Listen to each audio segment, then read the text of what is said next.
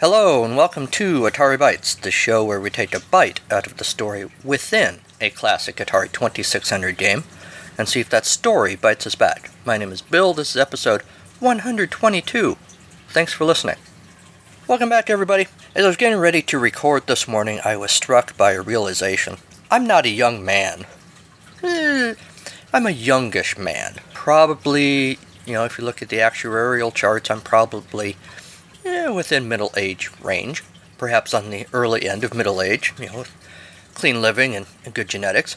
I record these podcasts, 122 of them now, once this episode is done. I record them in my podcast studio, which basically just means in front of my TV, where my various game consoles are sitting. And I play the games, a little peek behind the curtain here, I play the games sitting on the floor in front of the TV. Because that's kind of what I got to do with the setup of the area that I have that my wife graciously allows me to use to do this stuff. So I do that, and then I could move all my crap to a table and sit there to record what you're listening to right now. But that would require effort, and I'm fundamentally, as all of us are, lazy. So I just always figure 122 times now, I'm just going to sit here. I'll just stay here and keep recording, sitting on the floor. The thing is, I have a early middle-aged body, which is in good health, but doesn't necessarily love to sit on the floor for quite that long. So today I was thinking, man, I should really move to a chair because my legs really want me to do that.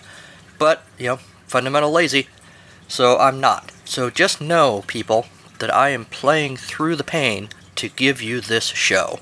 Alright.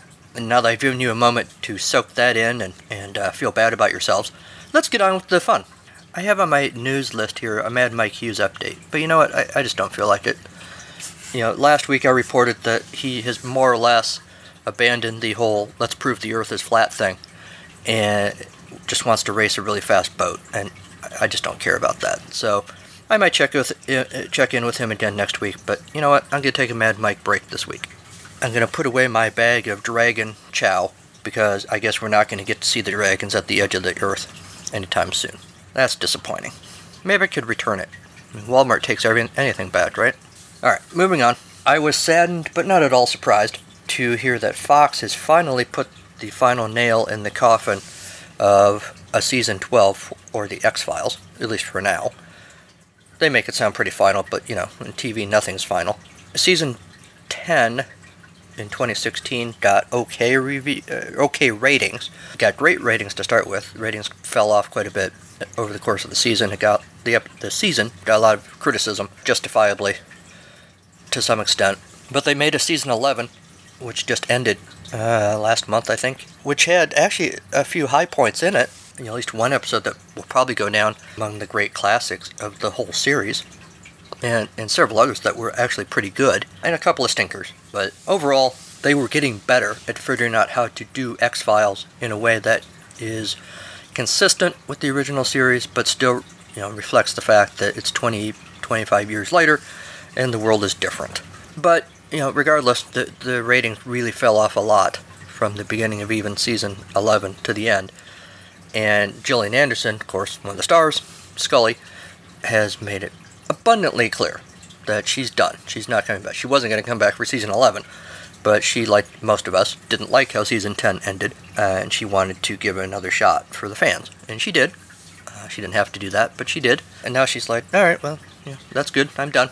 And I don't blame her. So Fox was left trying to figure out how to do X-Files in a way that would please the fans, first of all, even though the fans weren't necessarily all that pleased already, and then on top of that, try to do it without at least Scully, and possibly without Mulder, although David Duchovny was kind of indicating that he might be up for doing it, even without Scully. But they apparently finally decided, nope, we're not going to do that. So, life goes on. There's plenty of other things to watch on TV. Or in the theater. How's that for a segue? Because there's a new, quotes, Muppet movie coming out in August. Now, I hasten to add, this is not a Muppet movie like you're thinking. It's called The Happy Time Murders. So first of all, it's got murder in the title, which suggests to me it's not going to be a lovable Jason Segel, Fozzie and Kermit road trip, sing a lot of songs type Muppet movie. I just heard about this actually this morning as I was getting ready to record, and I checked out the trailer. It's apparently a legit thing. It comes out in August. It's directed by Brian Henson, of course, son of Jim Henson. He's done several other Muppet movies. Yeah, so it stars Melissa McCarthy, Joel McHale, some other big names that I am forgetting at the moment. And I watched the trailer. Now here's the thing. I will put a link to the trailer in the show notes. Do not watch it with your kids around. I did not, fortunately, which was good. The Happy Time Murders, the tagline, I don't have the exact tagline in front of me, but it's something like, we finally get to see what the Muppets are up to when the kids aren't around. It is at least judging by the trailer, and I gotta assume the rest of the movie is the same, and I'm also nervous because frequently the trailer puts the best things from the movie in the trailer. This is super dirty. The premise is that the cast of a beloved Muppet television show have been murdered. And Melissa McCarthy is a cop who has to team up with a Muppet cop to solve the murders.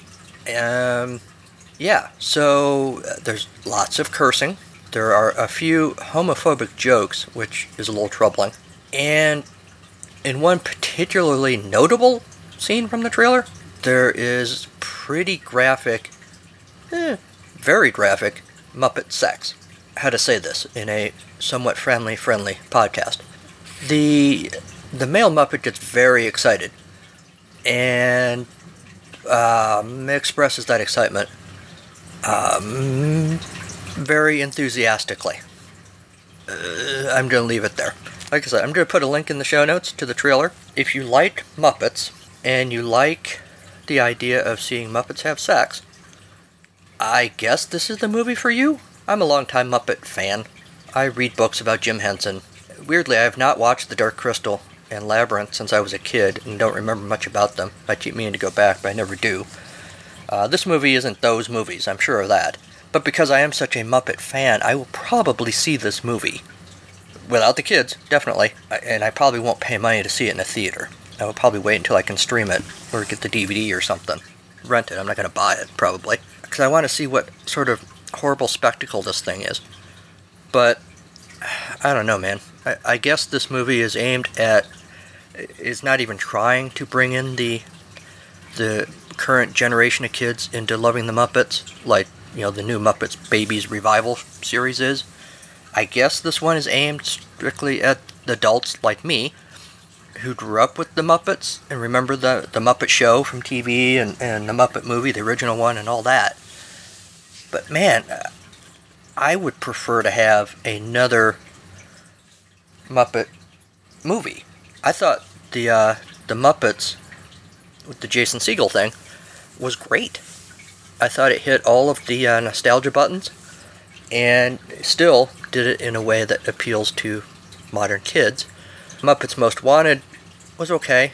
I didn't love it, frankly. Even with Tina Fey, who I think is great in everything she does.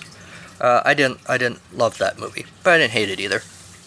But if they could get the original team back to do another Muppets, I'd be okay with that.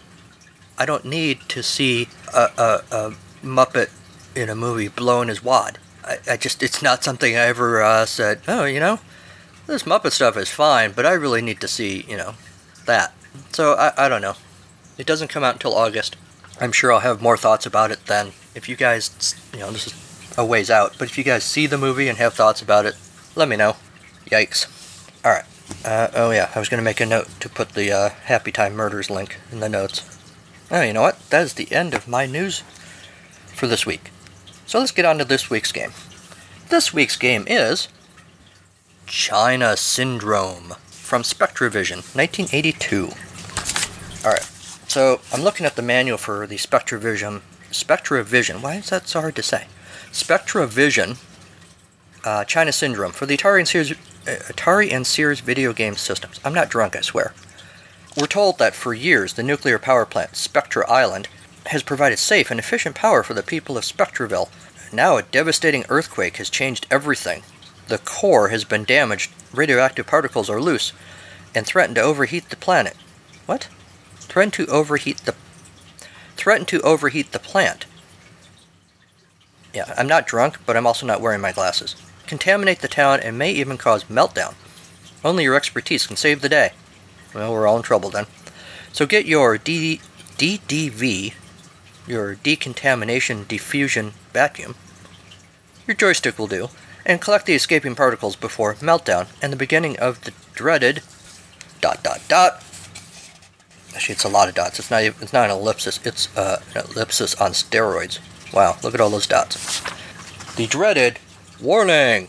Once the meltdown simulation begins, you cannot reset the simulator until entire sequence is complete, including all clear signal. You can, however, turn your machine off in desperation. That's pretty good. This manual is so huge, there's a table of contents. Danger zone, getting started, entering simulator, safety rating, warranty. We get a map of Spectraville.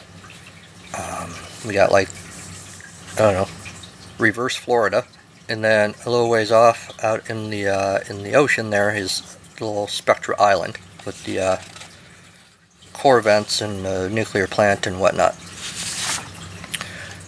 Actually, I don't know if those are core vents. Those big cylinder things that stuff spews out of. Welcome to Spectra Island. You've been given Priority 1 clearance for this project. As an expert in nuclear energy safety standards, you have been chosen to be supervisor of the entire plant. However, before your assignment can become official, you must first earn certification on a Level 9 reactor. A special simulator has been set up that will duplicate a reactor emergency. The scenario is as follows. Okay, hold on. This is a video game. Why not just make the game you actually shutting down a nuclear reactor? Why does it have to be a simulation? Doesn't that take some of the stakes out of playing the game? Anyway, the scenario is as follows. Spectraville has just been rocked by an unexpected earthquake. The nuclear reactor on Spectra Island has been damaged. Although the exact extent of the damage is unknown, our radiation detectors indicate various degrees of damage have occurred in each of the 9 levels as well as to the core itself. Your mission calls for you to enter the reactor and collect the escaped particles of fuel that have leaked from the core. Success means saving millions of people. Failure means meltdown. It's too late.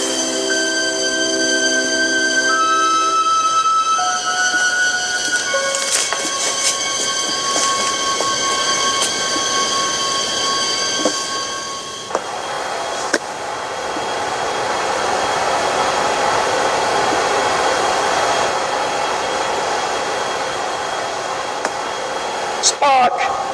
Ship! Out of danger? Yes.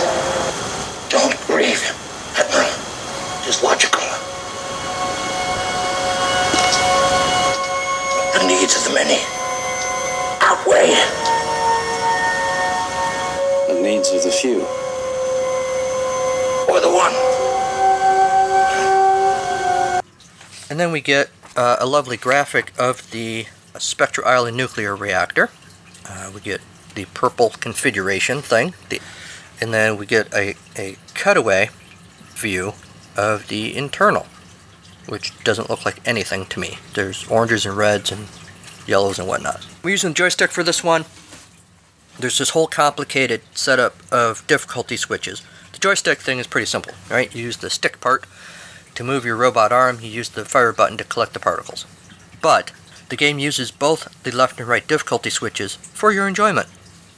The right difficulty switch, A, means you get 5 DDV, decontamination, whatever they were, robot arms basically, per game. On the B level you get 3 of them. The left difficulty switch in A position gives you a robot arm that moves faster, and in the B position the robot arm moves slower. There's also a take a break feature where you can put the game on pause if you push the color switch down to the black and white setting. The game will freeze until you switch back to color. Game selector. Game 1 is practice level, Game 2 is the certification test, Game 3 is the start. You start the test at level 5. Game 4 is the children's game, because there's nothing kids like more than nuclear power. I don't know if I said it in the field report, I played on level 2, Game 2, the certification test. Spectra Island reactor consists of 9 levels. The nuclear core is on the bottom of the reactor on level 9. Each level consists of 3 radiation zones. The 3 zones are distinguished as red, blue, and yellow. Your control panel has radiation indicators for each of the 3 types of radiation. The fans, I think I called them vents in the field report, but the fans are these big circular that you're supposed to touch. And they kind of look like, a lot of these things actually kind of look like sprites out of Space Battle. Not Space Battle. Space, what's the one where you have to use the keypad? Shoot. Space Armada? No, it's in a television game. I can't remember now. We've done it on the podcast. I'm sure somebody will tweet at me to tell me what it is.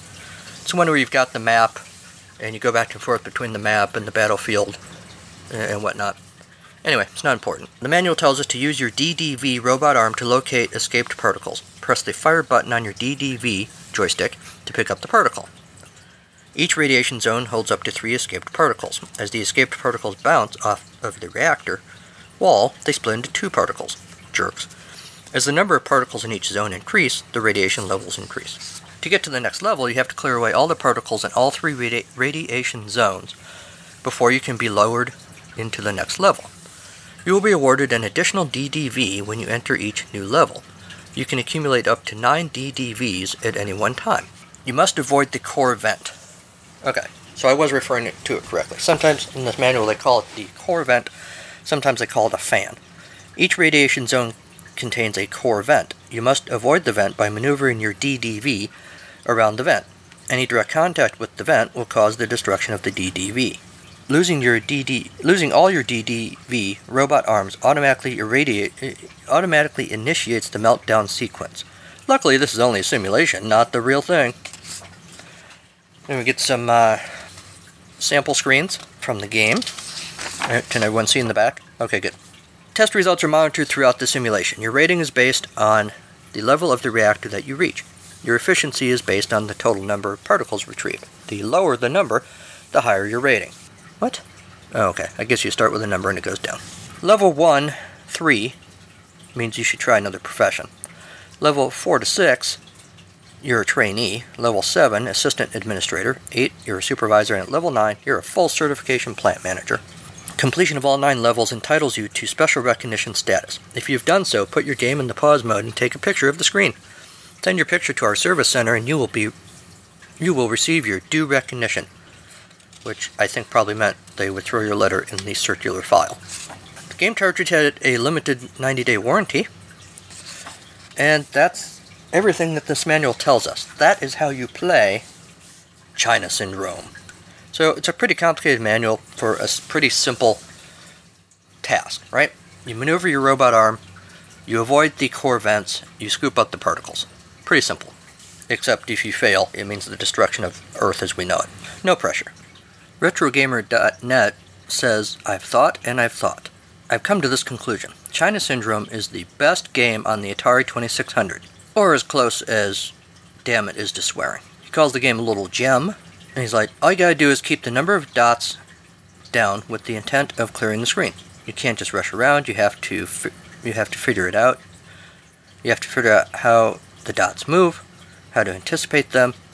You can't just run around like my mom does. Me and my family play this game together. To appeal to such a wide range of ages is a hell of a thing. Certainly when it's just something as daft as grabbing dots. The Atari Poop column on One More Castle wrote that China Syndrome is a 1982 action puzzle shooter-ish game for the Atari 2600 sandwiched between 2 unbelievable conspiracy theories. If you look online, China Syndrome either refers to a movie, the video game, or a theory regarding the safety of nuclear power plants, and that the first 2 are loosely based on the third. Apparently the theory was that the plants built in the 60s were not safe, and there was a concern that a loss of coolant could potentially cause a meltdown where everything would burn through the bottom of the reactor and continue straight through the planet center of the Earth and explode on the other side in China. He points out, were these people idiots? China isn't on the opposite side of the Earth in relation to the U.S. And he says that's true to an extent, but the reason it's called the China Syndrome and not the Australia, or somewhere off the coast of Australia, syndrome, is because an American reactor never melted down straight through the Earth's core and exploded on the other side of Australia. He says a nuclear power plant in Detroit known as Fermi 1 suffered a partial meltdown in '66. And he goes on to talk about that, talks a little bit about how the game works. It might sound simple and the graphics might seem terribly basic, which is true, but the game itself is surprisingly fun. If you want to get your hands on a copy of the game, you might encounter a little difficulty, though. I actually didn't have much trouble. He says the game is somewhat rare and likely due to the fact that Spectravision recalled the game several months after it was released, for a variety of made-up reasons. There are rumors that the game over sequence caused several gamers' heads to explode, like the guy in Scanners. The game over sequence is pretty obnoxious.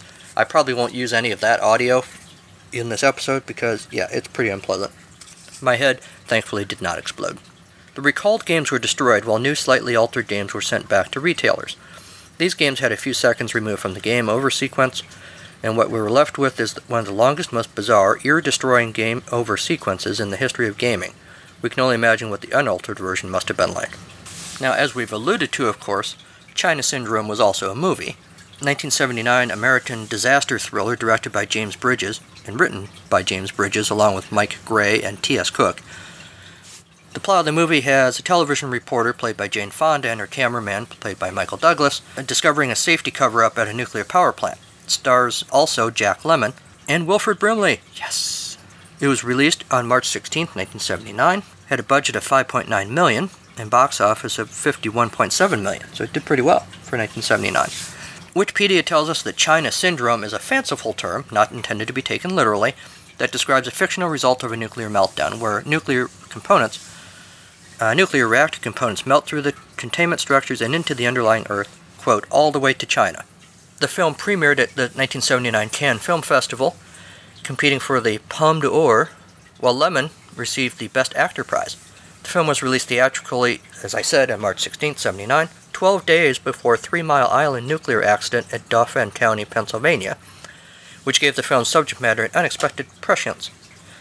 Upon release, the film was a critical and commercial success, with critics praising the film's screenplay, direction, and thriller elements, and Fonda and Lemmon's performances. The film grossed, as I said, $51.7 million on a production budget of $5.9 million. It was nominated for 4 Oscars at the 52nd Academy Awards, including Best Actor for Lemmon, Best Actress for Fonda, Best Art Direction for George Jenkins and Arthur Jeff Parter, and Best Original Screenplay. Not surprisingly, the film met with backlash from the nuclear power industry, who claimed it was sheer fiction. Except, of course, 12 days later, after the movie came out, 3 Mile Island occurred. While some credit the accident's timing to helping sell tickets, the studio attempted to avoid appearing as if it were exploiting the accident, which included pulling the film from some theaters. The China Syndrome. It's about people. People who lie. And people faced with the agony of telling the truth. Right.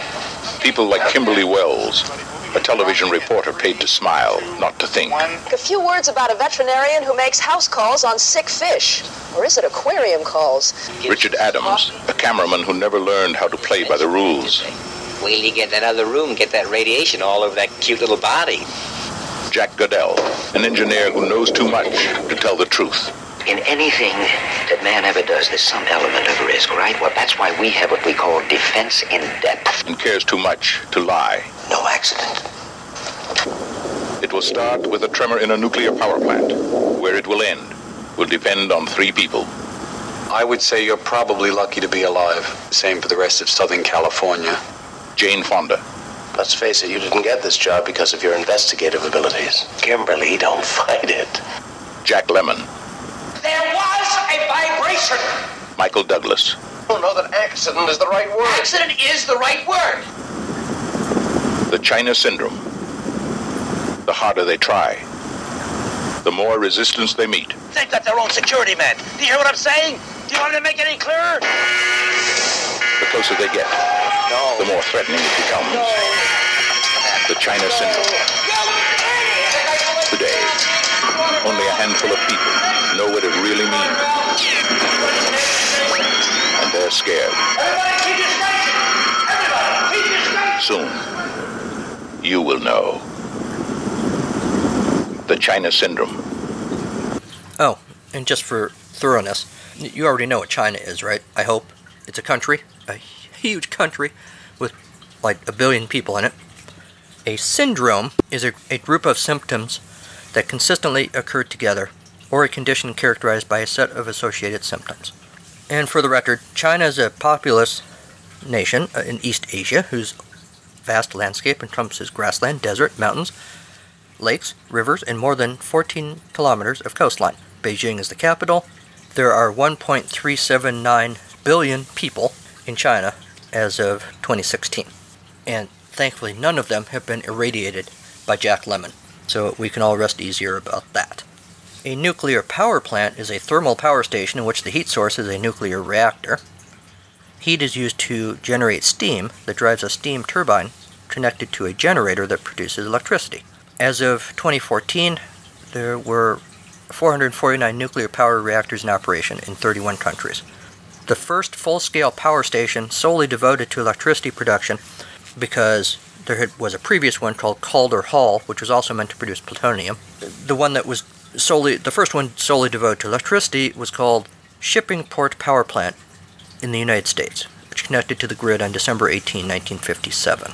The nuclear family is a phrase which refers to a family group consisting of two parents and their children, in contrast to a single-parent family, or a larger extended family, and to a family with more than two parents.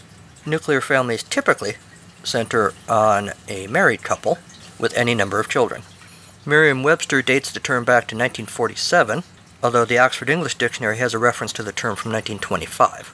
While the phrase dates approximately from the atomic age, the term nuclear is not used here in the context of nuclear warfare or nuclear power, but originates in the same way as nuclear fission, from the noun nucleus, itself originating in the Latin nux, N-U-X, meaning nut, or that is the core of something.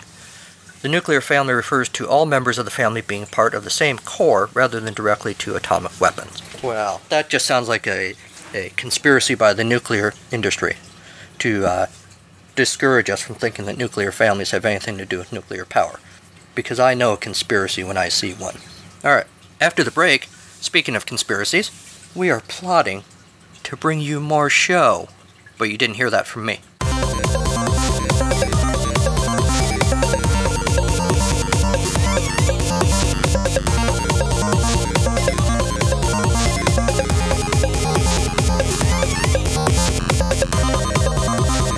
Welcome to Doc Brown's Plutonium Mart.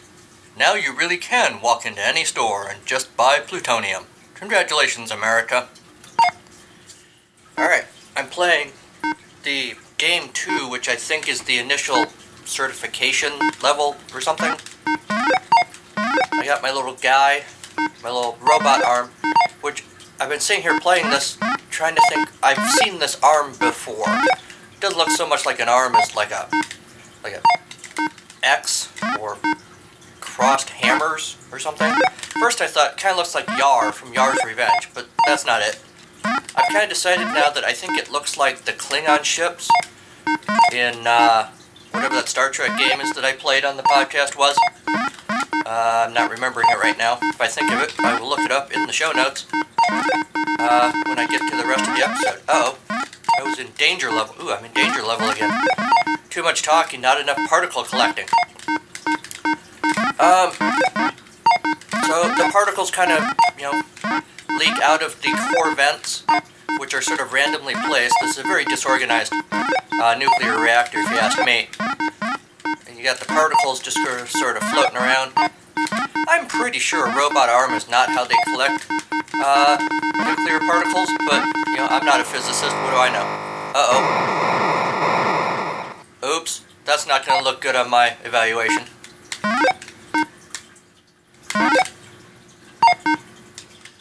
So, Mr. Pepper, it says here that you let a nuclear reactor melt down. Yes, but I'm very punctual. And I know how to use Excel spreadsheets. Actually, I'm lying about that. I don't know how to use Excel spreadsheets. However, if Microsoft would like to sponsor the podcast, I would certainly learn. What's with all these damn particles?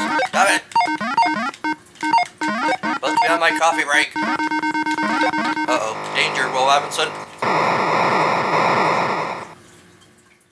Did I do that?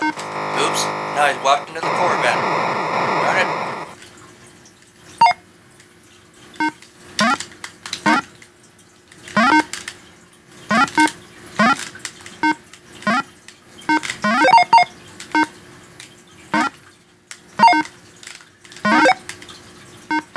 Sorry, I stopped talking there for a second. I was just so busy collecting these particles.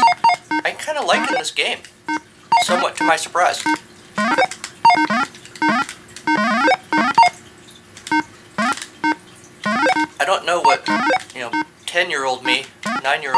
have thought of this game. Pretty sure 9-year-old me wouldn't have seen the China Syndrome movie. Which makes me wonder who this game is targeted at for audience. Come here, you little turd. If you're experiencing nuclear turds, please consult your physician. Uh-oh. Alright. Wait, not uh-oh, I mean, no! Thank you, Homer.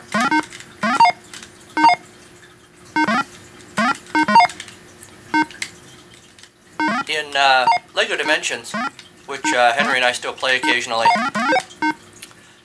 mostly because I'm still trying to figure out the Doctor Who level, so I can get the Doctor to regenerate. If anyone knows how to do that, let me know. Anyway, my kid, Henry, likes to play the Homer Simpson level, even though he's never seen the Simpsons cartoon. His mother doesn't think it's quite appropriate for an 8-year-old. Uh-oh. Meltdown. Now I think it's appropriate to go, go! Wow, that's really an unpleasant noise. The screen drips blood red. Literally, a big sheet of red coming down from the top of the screen. For some reason it's making me think of the movie Deadpool, the original one, the first one, which I finally got around to watching last night. Called a blood in that movie. Just saying. Apropos of nothing. So I wait here for the doom of civilization.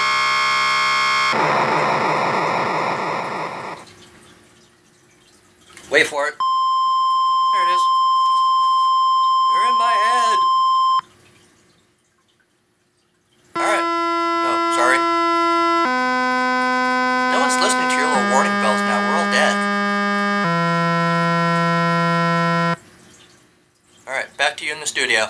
At least what's left of you. To you, they're milk chocolate. To sulfuric acid, it's lactose and sucrose.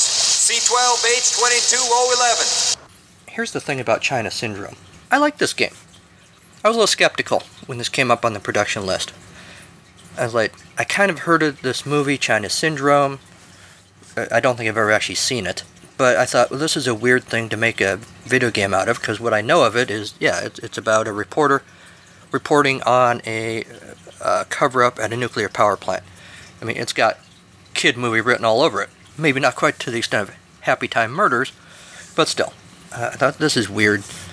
And the manual looked complicated, although as I read through it, it's really not that complicated. But as I was sitting here playing it this morning, I liked this game. You know, the More Castles review, or the other one, the Retro Gamer review, talking about fundamentally what it is you chasing dots around the screen and trying to catch them. All this nuclear jazz is just sort of window dressing, right? And so it's simple in the best way that Atari games can be simple but addictive. I liked playing it. It was fun. It's colorful. It doesn't make a lick of sense in terms of nuclear power, but it's fun. That's all I can say, I guess. Of course, your mileage may vary. If you have thoughts, either pro or con, let me know. Alright, well, let's get on to this week's story. Of course, the China Syndrome has already been made into a story, literally a movie with that title. But I don't want to say the nuclear industry is secretive, but to some extent it is, right? Because you don't want just anybody building nuclear reactors. So what if the plot of the China Syndrome didn't quite go the way that it was portrayed in the movie? I get the movie's not based on true events. Or is it? What if there really was an intrepid reporter out there intrepiding all over this secret story? What if the tiny island, town, state, whatever it is, planet of Spectreville really was endangered by the nuclear reactor exploding? I have come across, at great personal risk to myself, the true story of what happened in Spectreville, and I'm going to share it with you now. Be afraid. No, I take that back. Don't be afraid of the truth. For the truth, in the right hands, is nothing more than fake news. Alright, here we go. Intrepid reporter Jane Fonda Steen hung up the giant black desk phone and strode purposefully through the newsroom. Cameraman, standard Michael Douglas character, was busy trying to tape a 9-volt battery to a camera so that he could record some B-roll later. When he saw his friend approach, standard Michael Douglas character picked up a necktie and said, "Hey, does this super wide green tie go with my blue and yellow plaid shirt?" "No, not even a little," Jane Fonda Steen said. "Perfect," standard Michael Douglas character said and put it on. "Got a date tonight. Taking her to the Sizzler." "They do make a good Tom Collins," Fonda Steen said, nodding. "Anyway, I just got off the phone with my confidential source at Spectra Island Nuclear Power Plant." "You mean the plant supervisor, Jack Lemonade?" "Damn it! So what's happening at the plant?" standard Michael Douglas character said. "It's pretty bad," Jane Fonda Steen said. "My source, Jack Lemonade." "Damn it!" "Yes." "Anyway, he says the reactor is about to blow." Standard Michael Douglas character smirked, running his fingers through his long locks. "You mean the streets of San Francisco could run red with nuclear sludge?" "Yeah," Jane said, "and we're not even in San Francisco. That's how bad it is." "What could be causing it?" standard Michael Douglas character asked. "Well, I have a theory," Jane Fonda Steen said, and she didn't have to go far to confirm her theory. Right up the stairs at the network, in fact. The top floor of the network smelled of aftershave and desperation. Boss and nemesis, the programming executive, Hank Swigert, ushered the intrepid reporter into his office and made a pass at Jane, while literally drooling. "Sorry," he said, "just came from the dentist." "Well, sexy as that is," Jane Fonda Steen said, "I just came to ask you something." "Shoot. Is eating pot roast on TV trays in front of your TV shows on this network destroying the nuclear family?" Swigert sweated and chuckled. It wasn't pretty. "Well, I wouldn't put it that way. I prefer to think people just enjoy our fine array of wholesome family programming." "Families used to share meals around a table and talk," Jane Fonda Steen said. "Now their attention is glued to idiots fighting plastic octopuses and women in short skirts on Space Cavern reruns." Swigert shook his head. "Television is an enticing and integral part of all our lives," Swigert said. "If getting more viewers requires destroying the nuclear family, bring on the mushroom cloud." "Kaboom!" Jane Fonda Steen smirked. "So television is power." Swigert nodded, still a little lightheaded from the 4th lunch martini, raising his palms in a "hey, what can I say" gesture. "Aha!" Jane Fonda Steen shouted. "And by killing the nuclear family, you caused the Spectra Island reactor to overheat." Swigert paused, considered how drunk he really was, and how that may be affecting what he just heard. What?" he finally said. "Later." What?" standard Michael Douglas character said, when Jane recounted this exchange. "Does it sound far-fetched?" Jane Fonda Steen said. "Just a little," standard Michael Douglas character said, running his hands through his thick hair again. "Besides, I was going through some B-roll footage I shot at Spectra Island yesterday, and if you enhance one section, you can see Jack Lemonade take a kickback from a known distributor of shoddy uranium fuel rods." "Oh," Jane said. "Huh. I guess that could be the reason the reactor is melting down?" "Huh. Well, anyway, so you want to pick up some Tom Collins mix at the supermarket and come over to my apartment to watch Space Cavern? I just got a new set of WKRP and Cincinnati TV trays."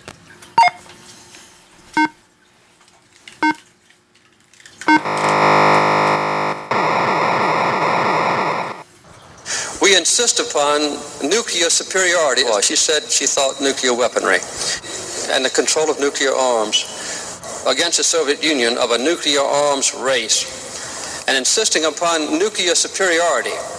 We insist upon nuclear superiority as a basis for future negotiations, the launching of a nuclear arms race, of a very dangerous nuclear arms race. Support this nuclear arms treaty." To abandon their nuclear ambitions. World and nations, to get rid of your nuclear programs. To get rid of your nuclear programs. And that's our show. My thanks to Kevin MacLeod at Incompetech.com for Creative Commons use of his songs, Reformat, Pinball Spring, and Take a Chance. Show notes are available at ataribytes.libsyn.com. You can email the show at ataribytes2016@gmail.com. Like the show on our Facebook page. Follow the show on Twitter at AtariBytes, or follow me personally at Carnival of Glee. Also check out the weirdness that I post on Instagram from time to time. You know already that you can find Atari Bytes on Google Play Music, Spotify, iHeartRadio, Stitcher, on and on and on. Whatever you do, you should go over to the mushroom cloud that is iTunes and unload your reactor's full power in an iTunes review for this podcast to leave a nice radioactive glow for other listeners to find this podcast.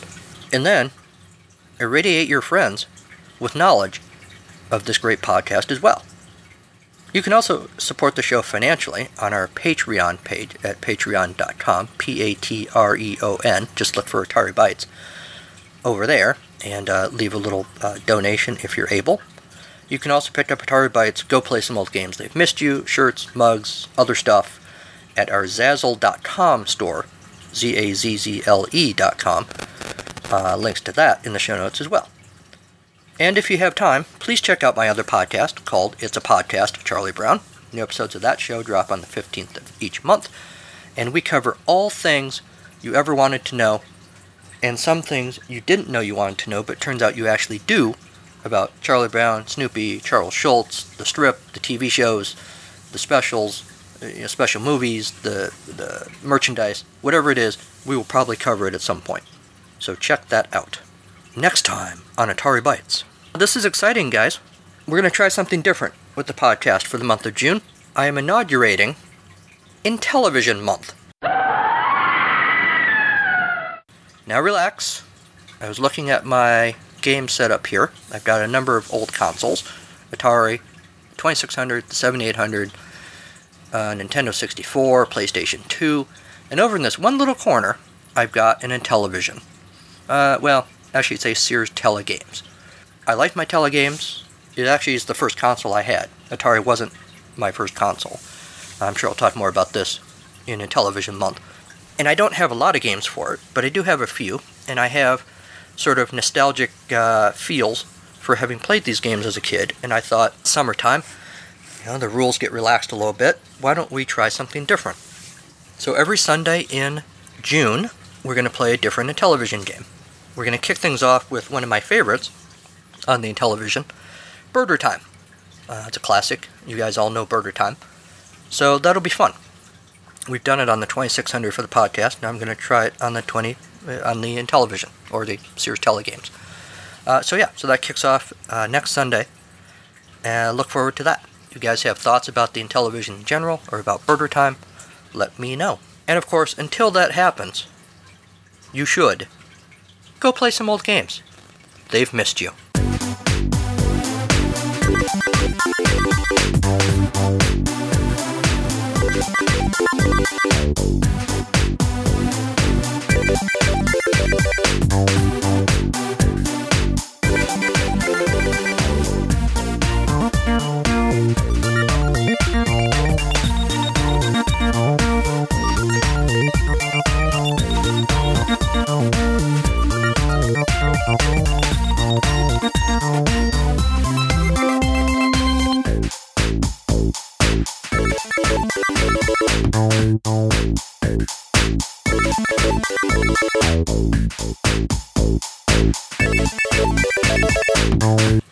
Arnold, you're smart. You're the president of your gang. It's different. No, it isn't. Yes, it is. In school, they got geometry and English and biology. And I just don't understand a thing about it, man. I just don't get any of it. Well, what about chemistry? That's the hardest one. Did they teach you anything about the atom? The atom, year after year, and I don't know the first thing about it. I can give you the basics of the atom in 2 minutes. You'll understand it perfectly and remember it for months. 2 minutes? You crazy, you know that? If I can teach you about the atom in 2 minutes, will you go back to school and finish out the year? How about it, huh? Come on, you're a betting man. How about it, Arnold? Yeah. Yeah, okay, sure. You got it. I got your word? Yeah, you got my word. In 2 minutes. We got a deal. Yeah, we got a deal. All right, sit down. Okay. There are 3 gangs on the street, right? Yeah, 3 gangs. And this right here is the territory. Now, here is the neighborhood. Got that? Yeah. And right in the middle of this neighborhood is a gang called the New Boys. Yeah, the New Boys. Good name. Okay. Out here on the outside of the neighborhood, on the edge of the neighborhood, is another gang. You know, these are real negative dudes. Really negative, right? Right. Now, they call themselves the elected ones. All right, the elected. You got that? Really negative. They don't like nothing. Right. Now, they all the time out here circling around the neighborhood, just circling, you know, checking out the new boys. Now, the new boys see this, and they get, they figure there's something wrong here, so they make a deal with another gang, a gang of very happy-go-lucky guys. They call themselves the Pros. The Pros. Now, the Pros are very positive cats. You see, they got all the good-looking women, right? Yeah. Right. See, now the Pros and the elected ones, an interesting thing, they hate each other. So much so that they keep the same number of members in the gang, just in case you did. Right. So if I got 10 elected ones, how many Pros do I have? 10. All right. Now, how many gangs do I have? 3. Name them. The new boys, the elected ones, and the pros. All right. Who's here? The elected ones. All right. Now, what are they, negative? Yeah, negative. All right. Now, who's positive? The pros, and you're running out of time. All right. Now, you see right here, the Pros and the new boys, they call their hangout the nucleus. Yeah. Now, see, that's a real tough word. It's Latin. But I kind of think it's Swahili, and it means center. Yeah? What is it? It's nucleus. Say it. Nucleus. Is that really African? Say it. Nucleus. You got it? Yeah. All right. Give you another Swahili word. It's Tron. It means dude. Yeah, Tron. Dude. All these gangs like that name so well that they all decide to use it. For instance, the Pros right here in the middle start calling themselves the Protons. And the new boys, well, they start calling themselves the Neutrons. And out here on the edge here, the elected ones, they start calling themselves the The electrons, the protons, and the neutrons. Yeah. And all this right here, this is the neighborhood. This is block after block of nothing. You understand block after block of nothing, don't you? Yeah, I know all about that. And your time is up, Professor DJ. Good. I was finished anyway. Now you go on back to school, man. School? Man, all I know about is a bunch of damn gangs that live in a round neighborhood. Arnold, that's the atom. That's it, man. That's it. What's this right here? Huh? Protons and neutrons. All right, they call this the what? Nucleus. All right, what are these guys up here? Electrons. Are they negative or positive? Negative. And how do they move? Round and round. And if I got 2 of them, how many protons do I have? 2. Now, protons negative or positive? Positive. All right, and what's all this right here? Oh, that's the neighborhood. Which is? Nothing. You got it, man. You get an A.